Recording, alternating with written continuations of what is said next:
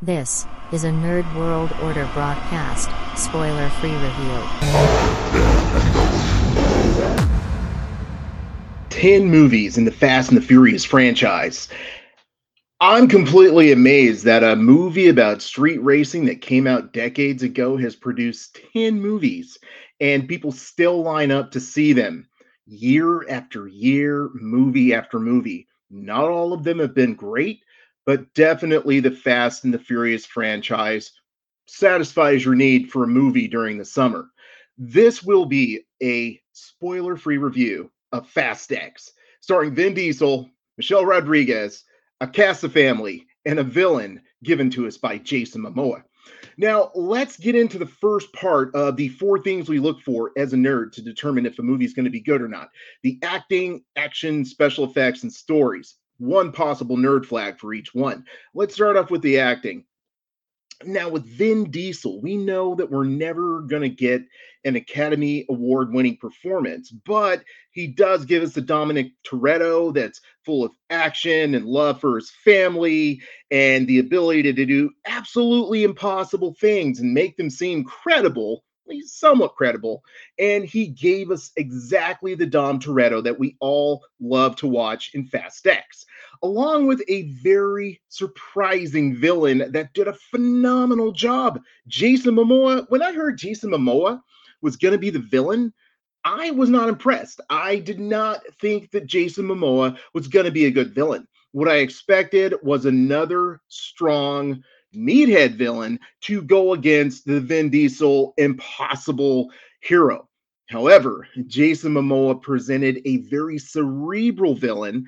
I think if we have to make a comparison, he is the Joker to Batman, Vin Diesel being Batman, obviously. That is the performance that he gave. Very cerebral, less physical, and he definitely made the movie. I wouldn't say Jason Momoa steals the show, but I would say he's possibly the best villain in the Fast and Furious franchise, along with the supporting cast, whether it be Tate Diggs or whether it be Ludacris or whether it be any number of other stars, maybe John Cena.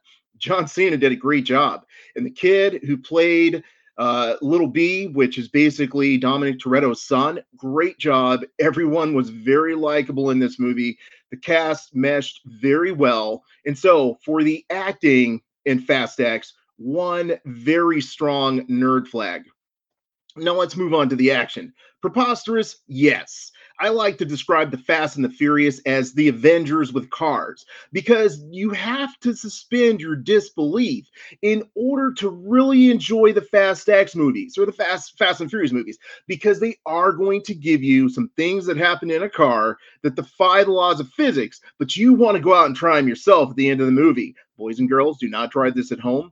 These things are being done by trained actors and people with years of CGI experience to give you what you see in the Fast and the Furious franchise. And it's great. The action, Dom's jumping things, Letty's doing flips on a motorcycle, Jason Momoa is just blowing stuff up, explosions left and right. Incredible action, edge of your seat action. You know that Dom's going to get out of it all, but how will he? That is what keeps you engaged in this movie. Is what is Dom and the family going to do? Let's get on to the special effects. I was on the fence about this one. Sometimes those cars looks like Hot Wheels toys, and sometimes some of the things that happen in the movie, you think to yourself, as I do, because I kind of drive like Dominic Toretto from time to time. You know that those things that happen would damage the cars. You can actually see the cars being damaged, and then a scene later, they're operable again. But the special effects on other things were just like, wow, that's really cool. And the special effects do deliver to the impossible things that happen in this movie, or rather improbable. I mean, those of us that are old enough to have watched Dukes of Hazzard know that, hey, every week that car jumped the same lake, but we kept coming back for more. And that's what we get from Dom Toretto and the special effects and Fast X. So I have to give it an enthusiastic nerd flag. Sometimes the special effects were hit or miss, but the explosions, the things that those special effects allowed the movie to do, definitely came through. Now let's get on to what is obviously. Oh, In case you're counting, that's two nerd flags. If you're counting, then we know we're on to the third part, which is actually that's three nerd flags. Not four, not yet, but it could be. Let's talk about the story. The story in this movie, it's a continuation of nine other chapters. Some of the chapters are ignored, other the chapters are brought into it. And that's really what makes the story so interesting. I think when it's really important that you go back and look at other parts of a franchise in order to get the full effect, but you don't have to. You can still enjoy the movie without seeing all the additional parts of the franchise. That's what does really well. Full effect, you may have to go back. In this case, I feel like the story was great because it did allude to other parts of the Fast and the Furious franchise. There's things that you would only pick up if you'd watched other parts of the Fast and the Furious franchise. So that worked awesome. However, you can enjoy the movie as a standalone. You immediately understood Dominic Toretto has a son. People are after this son. You immediately understood that there was a family unit. You understood that Dominic Toretto, through a brief moment of the exposition, was a street rider a street racer turned special operative, special forces operative. Yes, very improbable, but they pull it off very well in this world of preposterous action. The story was great. They're going after little Brian. You understand why. You see why the villain has his motivation. You understand the connection to some of the new characters introduced. Great job, Brie Larson, and some of the existing characters, and they expand on those relationships a little bit.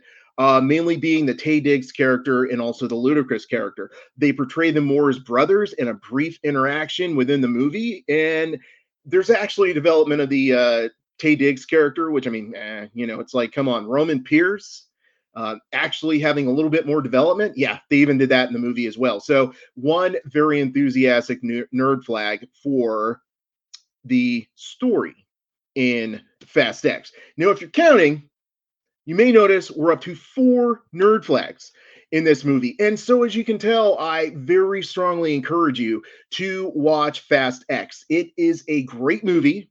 It's never going to win an Oscar. It's never going to get Academy Award, not for special effects, not for writing, not for acting, not for any of it. But you are going to have a great time watching this movie. And so I strongly recommend it. But hold on, wait, there's more. Post-credits. Post-credits, I have to say, you have to stick around and watch the post-credits. Avoid the spoilers, ladies, gentlemen, and knights of the Nerd World Order. Avoid those spoilers, because those spoilers are going to ruin that post-credit scene for you. It's great. It's not the best post-credit, but it definitely gets you prepared for what's going to happen next in the Fast and Furious franchise. It gets you excited. It gives you something you were not expecting. And those post-credits, that post-credit scene, because there's only one, is definitely worth sticking around for. So if you're counting, ladies, gentlemen, and knights of the Nerd World Order, we're looking at 5 excited nerd flags, because I'm going to give another nerd flag for the post-credits in Fast X. I strongly recommend you hop in your car, you break the speed limit, you break a few rules of the road, and you get yourself down to the movie theater and check out Fast X. It delivers. It's going to give you a great movie. It's going to give you something you need, a moment of just enjoying some great car chases, some explosions, and some actions. So until, ladies, gentlemen, and knights of the Nerd World Order, until next time, I am NWO, we are NWO, and we are Nerds Redefined. This has been a Nerd World Order Broadcast Network production. Ending transmission now.